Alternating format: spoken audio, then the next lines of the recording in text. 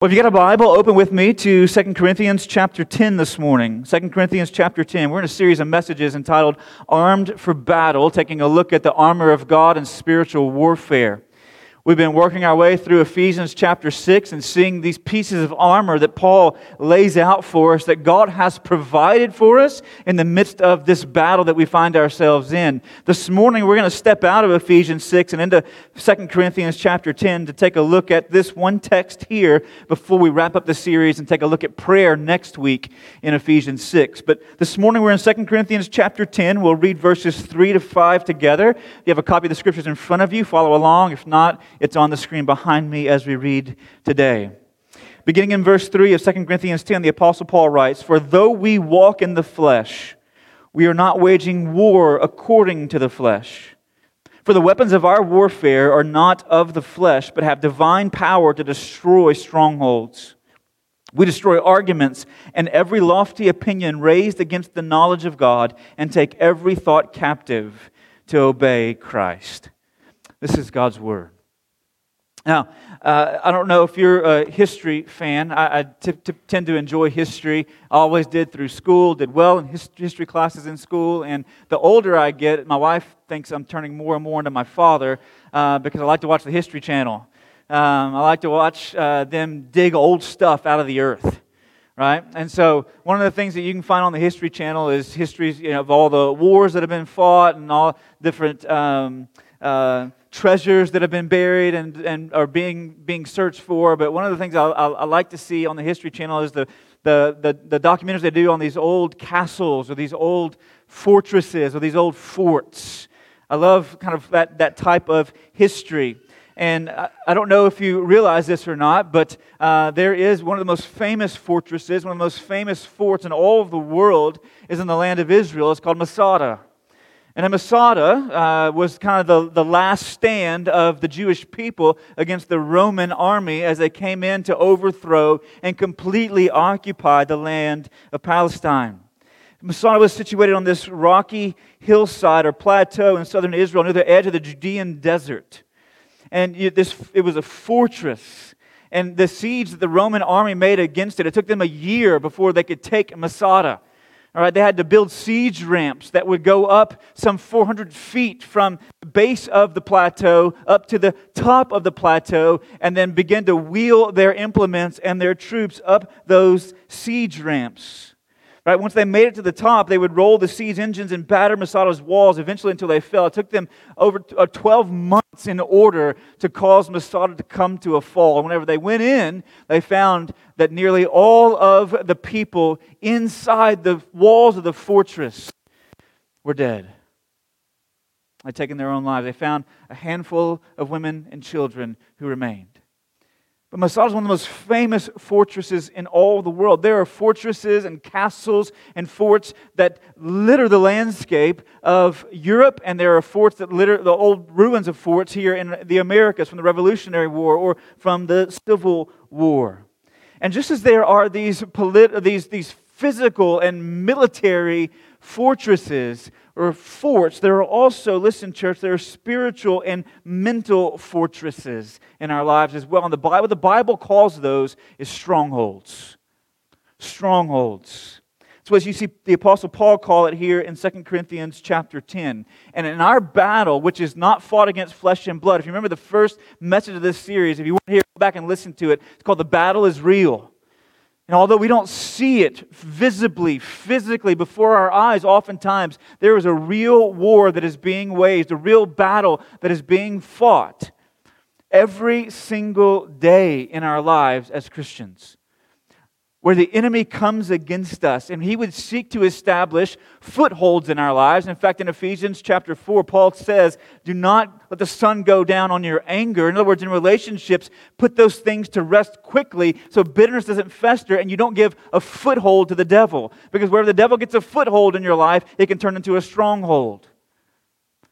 And strongholds in the Scriptures are one of the ways that the enemy would come against us. He would seek to attack us. So this morning, what I want us to do is spend some time thinking about what strongholds are, how they manifest themselves in our lives, what their results are, and how do we destroy them. So if I had to title this text this morning, I would call it Destroying Strongholds. But first things first, what is a stronghold? Listen, church, strongholds are mental fortresses that resist the will and word of God. That's what a stronghold is. It's a mental fortress that resists the will and the word of God. It's a mental fortress. The word Paul uses in the text is translated strongholds. It literally meant this. It meant a castle. It meant a fort. It meant a fortress. But figuratively, it came to mean this. It came to mean anything upon which you depend or rely. Anything that you would place trust in. Anything that you would build your life on. It's a stronghold. Things that you would seek protection from or provision from. And so it's things that are dug in deep. And there's a particular mindset or set of values or the process of thought, the way that you analyze the life that's in front of you. It's a mental fortress, and it's stubborn, right? It resists God's will, it resists God's word. And so whenever the word of God comes, you have these automatic embedded defense mechanisms that would respond to it. You ever experienced that before in your life? Whenever you're reading through the scriptures and you see something that would rise off the page and bring conviction, or you're listening to a sermon and the Spirit is tapping on your heart, but all of a sudden in the back of your mind there's like a switch that's flipped and there's an automatic, yeah, but. Right? Yeah, but. That's a stronghold. It's a thought process, a mindset, set of values that stubbornly resist the will and the word of God. See, let me show you. I've told you that, but I hadn't shown it to you from the text. You shouldn't believe me yet. All right? So listen, in verse 4, Paul tells the Corinthians that the weapons of our warfare are not of the flesh, but they have divine power to destroy strongholds. Then in verse 5, see this, Paul draws a straight line, a solid line between destroying spiritual strongholds and tearing down and destroying arguments and opinions and taking thoughts captive.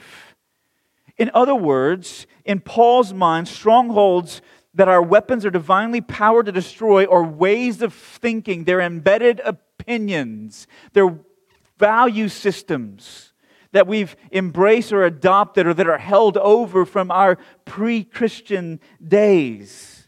They are entrenched arguments, embedded thoughts, established and deep-seated opinions that we see as needed and necessary and upon which we rely to react and respond to life as it comes at us.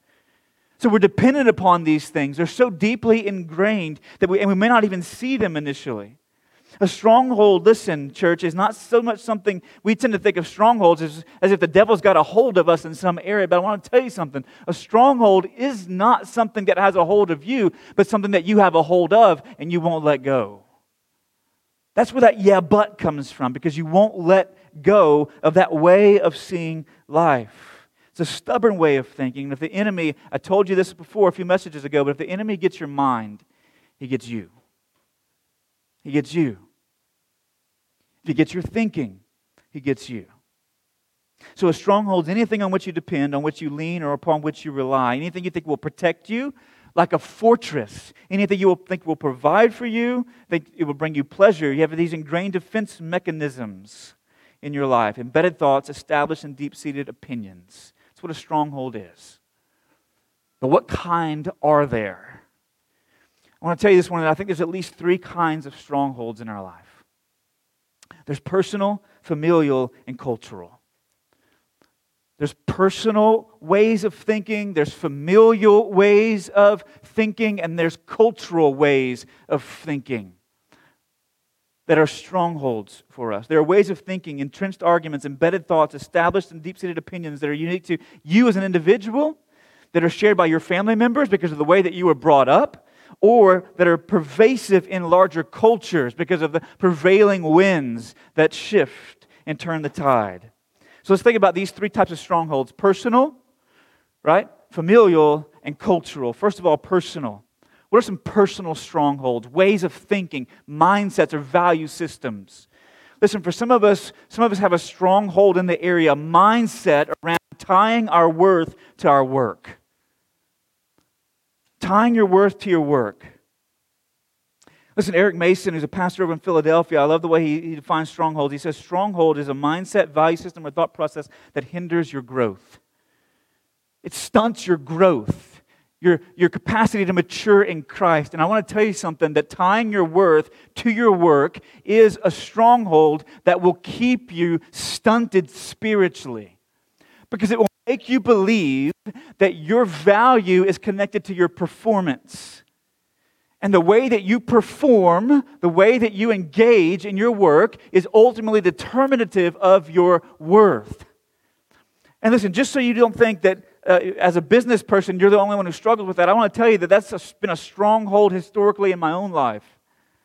It's a way of thinking that's been so deeply ingrained in me that my success in ministry, my success as a preacher or as a pastor, as someone who's available, someone who's dependable, someone who is there with the right words at the right time, who can put salve on any wound, can bind them all of that has been percolating in the back of my mind all of my ministry career, some 20 years.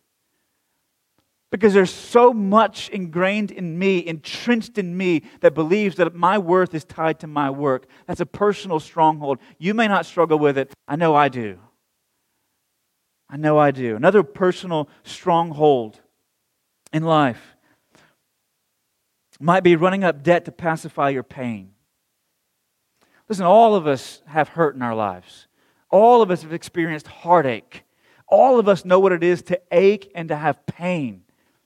But listen, some of us have mechanisms for coping with pain that are strongholds. They're ways of thinking. They think, if I can buy my way out of this hurt. Right? I can shop my way out of this heartache. And then if I go out today and I make a purchase, it's like dopamine, right? It gets released in my system and I feel good. And I feel good until the newness of that purchase wears off, and I go out and buy something else. And then I feel good again until that high wears off. And I go out because we're seeking to pacify our pain, seeking to medicate our heartaches, oftentimes through purchasing goods and possessions. And listen, at the end of the day, whenever our credit card balances rise and higher and higher and higher and higher, and we end up in mountains of unsecured debt, that's a stronghold. It's a way of thinking. Right? Tony Evans, I love the way he talks about this. He says a stronghold is a mindset that is viewed as unchangeable in our minds. It's a pattern of unrighteousness that holds you hostage outside the will of God. Strongholds result from something invisible in the spiritual realm cooperating with something visible in the physical realm, keeping a person trapped in an addiction or a negative life pattern. Overcoming a stronghold in the physical realm always involves a spiritual solution, because strongholds always have a spiritual cause. There's always some lie, some distorted way of thinking, some distorted and manipulated value system that's operating under the surface invisibly, that pushes us physically, invisibly to do things. Like be addicted to spending, or addicted to substances, or addicted to promiscuity, or images across our computer. Whatever it is, there's something underneath that's telling us you can pacify your pain with this. It's a stronghold. Those are personal. What about familial strongholds? So there are certain strongholds that are existed within families, sometimes because of the way that we were raised, or even within church families. Right? For instance, what Paul's dealing with here in 2 Corinthians chapter 10, he's having to defend his ministry and his apostolic authority to people who are judging everything that he does according to the flesh. In other words, Paul wasn't eloquent enough. Paul wasn't persuasive enough. He didn't come with all kinds of flowery language. He just showed up with the gospel and started preaching. Right? And that, for the Corinthians, whose highest value system was eloquence and polished philosophy and wisdom. Right? Paul, this simple guy with this simple message, they were critical of Paul because they were evaluating him in accordance with the flesh. And listen, there are some families in which that same evaluation has been entrenched for years, and there are some churches in which that evaluation gets entrenched as well, in the same way that it did in Corinth. is that we evaluate everyone in accordance with the flesh. And what it leads to, ultimately, many times, is a sense of partiality. Those who appear to have everything together, right, are treated one way, and those who appear to have everything falling apart are treated another. That's a stronghold. That's a stronghold, church. Or it might be a critical and judgmental spirit toward everyone who disagrees with you.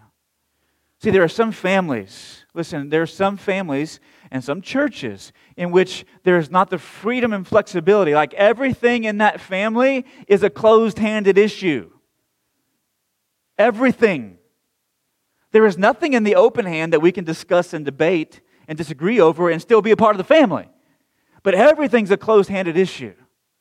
And so it ends up creating division and all kinds of strife within families, all kinds of strife within churches, because everything's in the closed hand.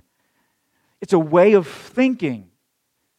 It says, if you disagree with me, I'm critical and judgmental of you. I cut you off out of my life, right?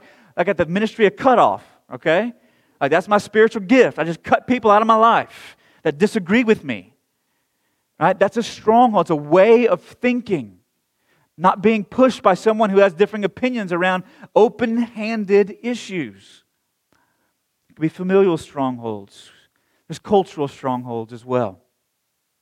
Listen, one of the cultural strongholds that's pervasive within our, whatever you want to call it, modern, postmodern culture, is that human flourishing comes through sexual fulfillment. That human flourishing comes through sexual fulfillment. In other words, there is the belief, there's the mindset, there's the thought process, a deep-seated opinion that I cannot be fully human unless I give expression to my sexual desires, regardless of how those may be formed within me.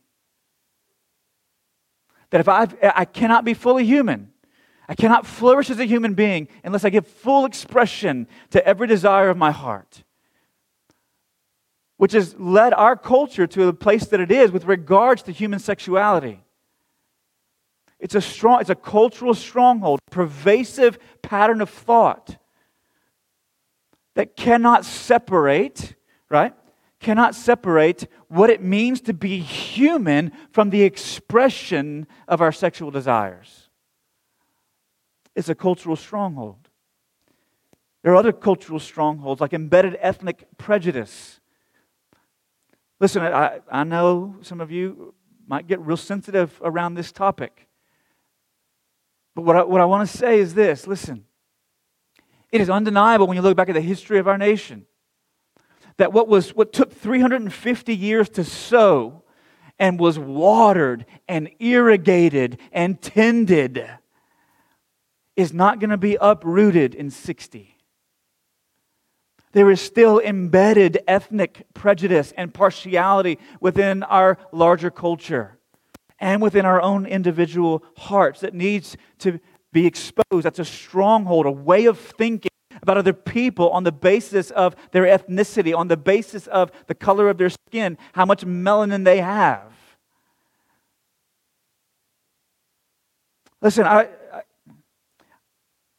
going to press on this just for a moment. Because there's many of us who think, that's not me. I don't have that. And maybe you don't. Praise God. Right? Praise God. But let me ask you a simple question. I've got 2 kids. I've got a son who has turned 13. So he's getting close to as tall as I am. Right? That's what that means. And then I've got a daughter who is 9. And many of you have young children in the room as well. Let me ask you a question whenever your kids reach dating age.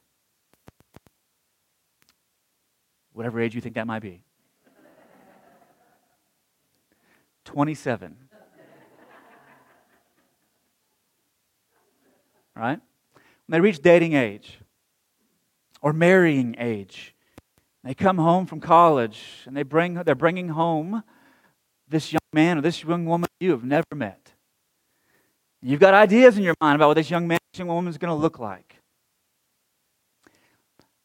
Let me ask you a question. Would we rather, I'm asking this to myself as well, would I rather my son or my daughter bring home a nominal, every once in a while church attending, kind of gives lip service to the Bible, white young man or young woman, or a young man or young woman who loves Jesus with all their hearts, with all their soul, with all their mind, who's not perfect, but is deeply in the Word, is a man or a woman of prayer, serves the local church, who happens to be black, or a skin color other than the one that you or your child possesses. Which would we rather? I hope I know what the answer for myself would be, and I hope I know what it would be for you. But if you think that there's not any of that there's some hard, soul-searching questions you may need to wrestle with, to see if there's any of that cultural stronghold that's still held over in your own life. Another cultural stronghold might be deeply established political identities. Deeply established political identities, wedding your conscience to the state. Right? And let me just be real clear on this. I just want to say that neither a Trump-Pence 4 more years or a Biden-Harris 4 years is going to hold you fast. It's not going to do it, church. It's not going to provide the security that they promise to you from their platforms. None of them can. A Republican or Democratic Senate will not hold you fast. It will not keep you secure. There is one who can do that. And my concern is that in a nation where we have enjoyed many freedoms for many years, that if things do buckle down on us, that we would sell our conscience to the candidate who promises to take things easy on us. It's my concern. That we would culturally, the stronghold of an embedded political ideology or political party or political platform would trump obedience to God's Word. So there's personal strongholds, there's familial strongholds, and there are cultural strongholds. Ways of thinking, mindsets, value systems that are like mental fortresses that resist the will and the Word of God. And here's what they do in our lives, okay? Strongholds, they create dysfunctional norms. They create dysfunctional norms. See, when we're so committed to faulty and futile ways of thinking, these deep-seated and sinful opinions, entrenched judgments that resist God's word and will, and we don't deal with those things, they create new norms in our lives which are dysfunctional. Right? Let me see if I can illustrate to you this way. And this is not a knock on people who struggle with weight. Okay? So please do not think I'm making a joke about this. I'm not trying to be funny, but there is a television series called My 600-Pound Life. Some of you may be familiar with it, may have seen episodes of it. But it chronicles the lives of these individuals who, some of them have not been out of their bedroom in years. Right? And so they've had plumbing installed in their bedroom. They've had stove tops and cooktops installed in their bedroom so they can cook there. They can relieve themselves there. They can take sponge baths in their bed because they're so obese and overweight that they can't get out of their house, many of them. Right? And so they've modified their living arrangements to accommodate their situation. Or whenever they go, they order out for fast food, right? They're getting like 7 sandwiches from Chick-fil-A and 4 fries and washing it down with a 2-liter soda. And that's become the norm for them. Family has adjusted everything to that. And so they see that as the new normal in their lives, which other people looking at that go, man, there's some dysfunction there. That's dysfunctional. Like you would allow that to dictate your life and what you're able to do and who you're able to be. Right? It's dysfunctional norms that it creates. And listen, this is what strongholds do in our lives. Over the time, that dysfunction becomes normalized and everybody adjusts to that new norm and they don't see anything wrong with it. They don't see anything out of place. It's just the way things are. There's a beautiful illustration of this in Judges chapter 6. If you're not familiar with the book of Judges, go read it. Right? The refrain in the book of Judges is over and over again. And then Israel did what was evil in the sight of the Lord. Everyone did what was right in their own eyes because there was no king, there was no authority, there was no one that they were answering to or submitting to. But in Judges chapter 6, there's a story of Gideon. I want to read it to you. And I want you to consider how they adjusted to this stronghold. In Judges chapter 6, beginning in verse 1, it's not going to be on the screen, but if you want to turn there, you can. I'll read it to you. It says, "The people of Israel did what was evil in the sight of the Lord, and the Lord gave them into the hand of Midian 7 years. And the hand of Midian overpowered Israel. And because of Midian, the people of Israel made for themselves the dens that are in the mountains and the caves and the strongholds. For whenever the Israelites planted crops, the Midians and Amalekites and the people of the east would come up against them. They would encamp against them, and they would devour the produce of the land as far as Gaza, and leave no sustenance in Israel, and no sheep or ox or donkey. For they would come up with their livestock and their tents. They become like locusts in number. Both they and their camels could not be counted, so that they laid waste the land. And Israel was brought very low because of Midian. And the people of Israel cried out for help to the Lord.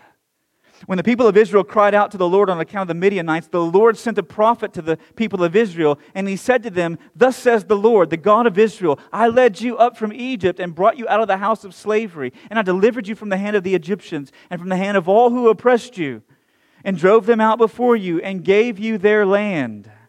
And I said to you, I am the Lord your God. You shall not fear the gods of the Amorites in whose land you dwell, but you have not obeyed my voice.'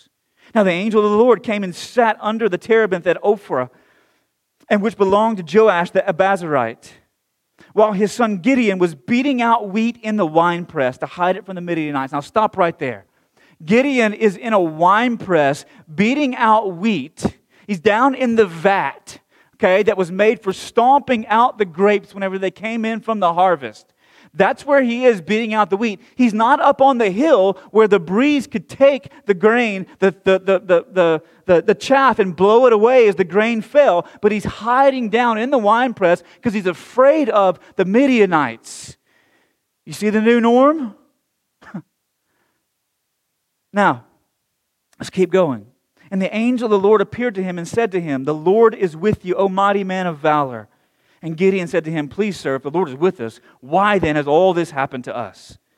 And where are all his wonderful deeds that our fathers recounted to us, saying, Did not the Lord bring us up from Egypt?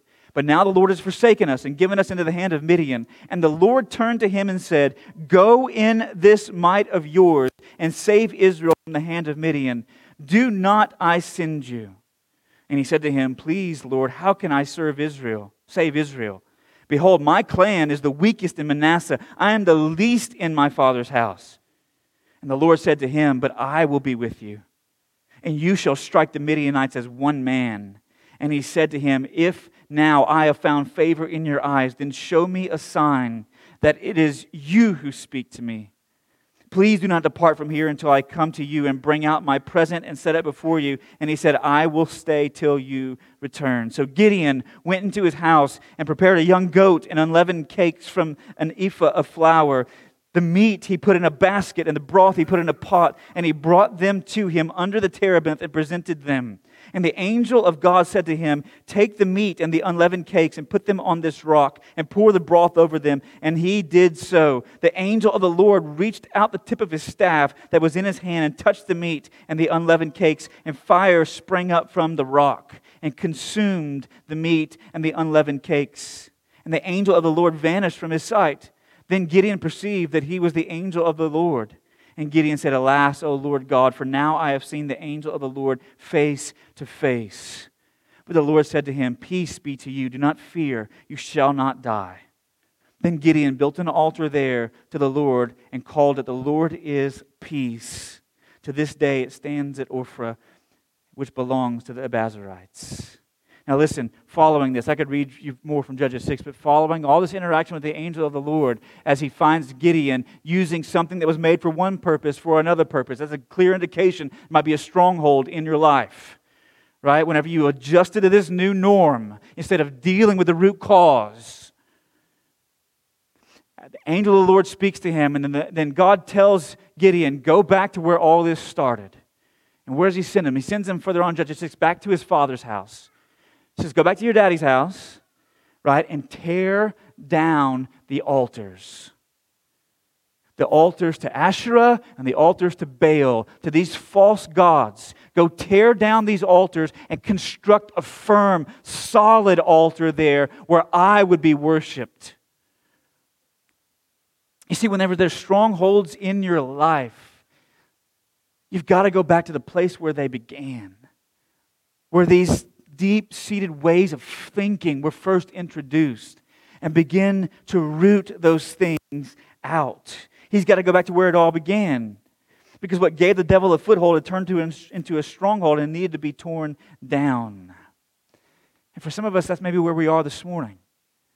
Maybe there's strongholds in our lives, ways of thinking that we've always assumed were normal because we've never known anything other than that. And whenever the Scriptures come and confront those things, we have, but you don't know what happened. Right? All the responses.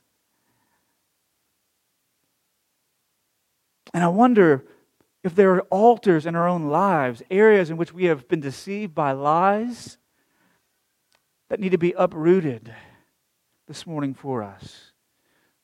So that we would no longer, as Eric Mason speaks of this, he calls it functional dysfunction. So we no longer be functionally dysfunctional. Because we learn to function in dysfunctional ways. Because of that way of thinking in our lives. That we would do away with these dysfunctional norms.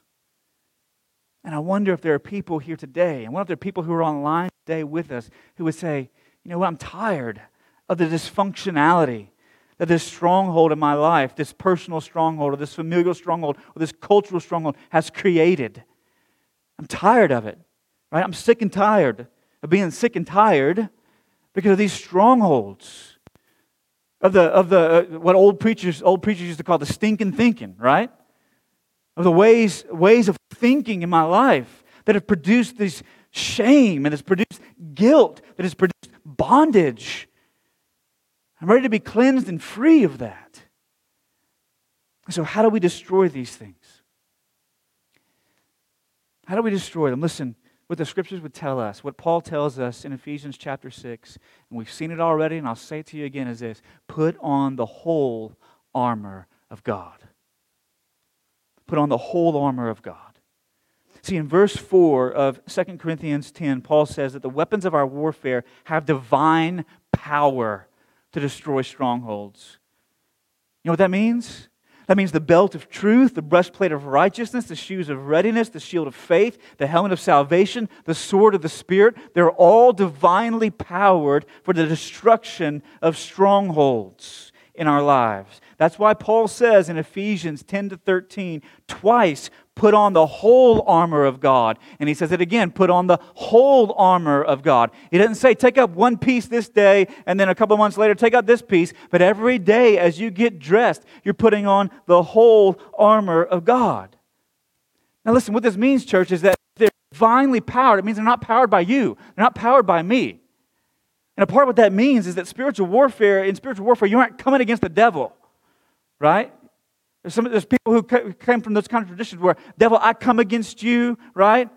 And you tell me where the spirit of depression is and where it's located. Go in and we can exercise that thing. Listen, that is not divinely powered. That is trusting in your own power, in your own words. It's like a Christianized incantation. That's not at all what spiritual warfare is like. Right? It's not decreeing and declaring things to be, because only God is able to decree things to be. Only God is able to declare things that are to be. But rather, they're divinely powered, not powered by us.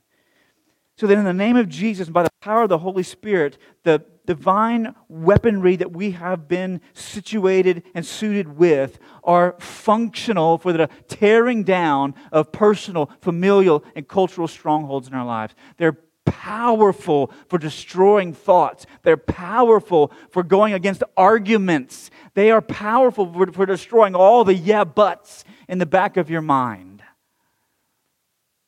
So let's consider how they're powerful for that. Put on the whole armor, the belt of truth. The belt of truth.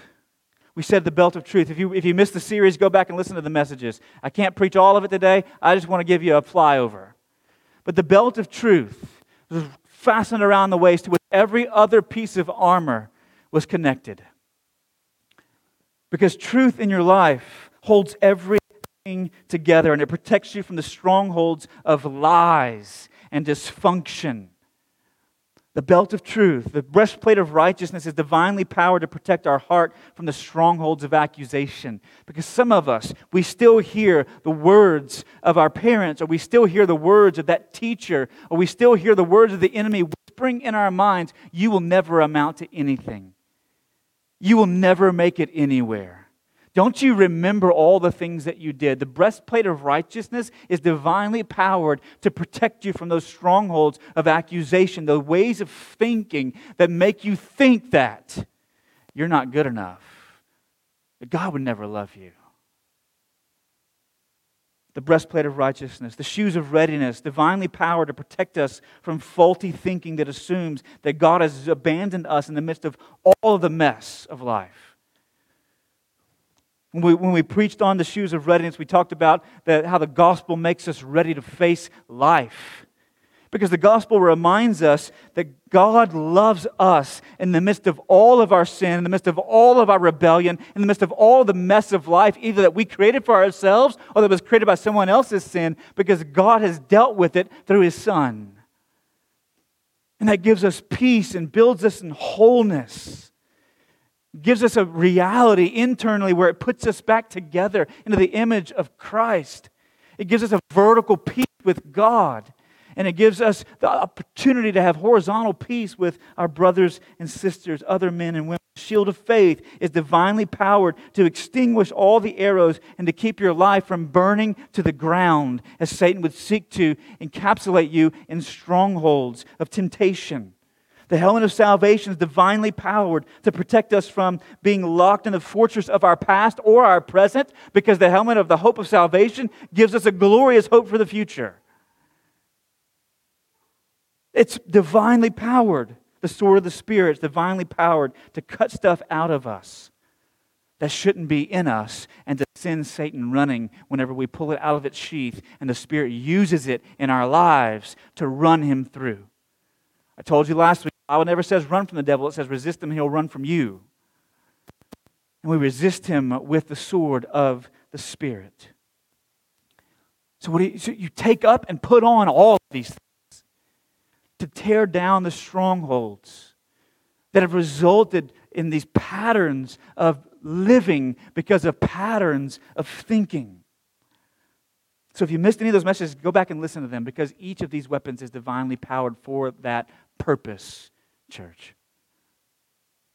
Now listen, if you're here today, you're like, all this talk about spiritual warfare and all this talk about the weapons that God has given us, it's foreign to me. Maybe it's because you've never placed your confidence and your faith in God. Maybe because you've never crossed the line of faith. Listen, if there's strongholds in your life, here's what you don't need to go out of here doing this morning is going, well, I just need to buck up, right? I just need to muster up some more willpower. But what you need to go out of here this morning thinking is this: where in my life do I need to repent, and where in my life do I place my confidence in Jesus? And if you've never done that, there is no better time than now to do it. Listen, there's going to be strongholds in your life. You don't have the resources apart from the Spirit of God through faith and repentance in Jesus Christ. If you're not a believer and you're online, if you're not a believer and you're in this room and you have never repented of sin and trusted in Jesus, these pieces of armor don't belong to you. You don't have access to them. And so the first step is to turn from placing your confidence in yourself and your ability to figure things out and your ability to process through all the patterns of thinking in your life and to place your faith and trust in Jesus, yield to Him, submit to Him, turn from thinking that your ways must be correct and right and thinking that His ways are perfect, His ways are pure, His ways are unfathomable to our minds, but as we submit to them and yield to them, we begin to find ourselves experiencing freedom from whatever strongholds we've experienced throughout our lives. And the first step for some of us is repentance and faith. Trusting in Christ for the first time. And for others this morning, your response today, if you're a Christian in the room, your response, you know what? It's eerily similar. It's called repentance and faith. Because repentance and faith are not a one-time occasion. Right? Because there are patterns of thinking that you need to turn from and ways of thinking that you need to turn to that are revealed in the Word. And putting on all of the armor of God to find those strongholds being destroyed one by one by one by one in your life, progressively, day by day. And I don't know about you, there are some things in my life I'm ready to be free from. And I hope you are too. And I want you to know that you can be in Christ with the armor that He wore for you before He ever gave it to you to wear. I'm going to pray for us this morning that God will be gracious to us and help us see victory and freedom as strongholds are crushed and destroyed in our lives. These mental fortresses are overthrown. Let's pray together. Father, we thank You for today. Father, we know that there are areas in all of our lives in which we've been held captive. And Father, for some who are not Christians, God, they have not the resources to deal. Father, counseling will be helpful. But Father, ultimately, if there are addictions, if there are strongholds in their life, they ultimately come from a spiritual source. So Father, help them. Help us as we navigate those patterns of thinking and those ways of living that are so deeply entrenched in our lives, so deeply entrenched in our family, so deeply entrenched in our culture. That, Father, that we would not settle for some mediocre expression of Christianity. We would not be deceived into thinking that there ought not be progress and victory over sin in our lives.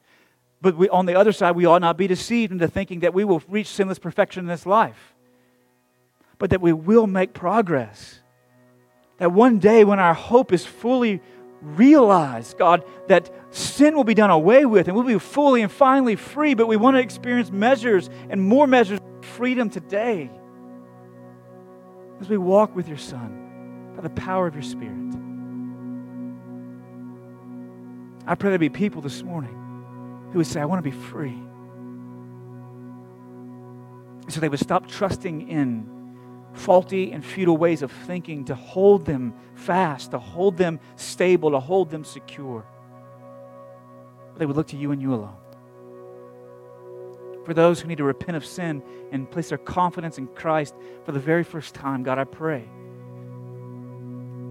You help them to see that they can be free no other way. That Your Spirit would do what only Your Spirit can do, and it would take dead, dry, brittle bones and say, live. And they would come to life. Would You be gracious to save?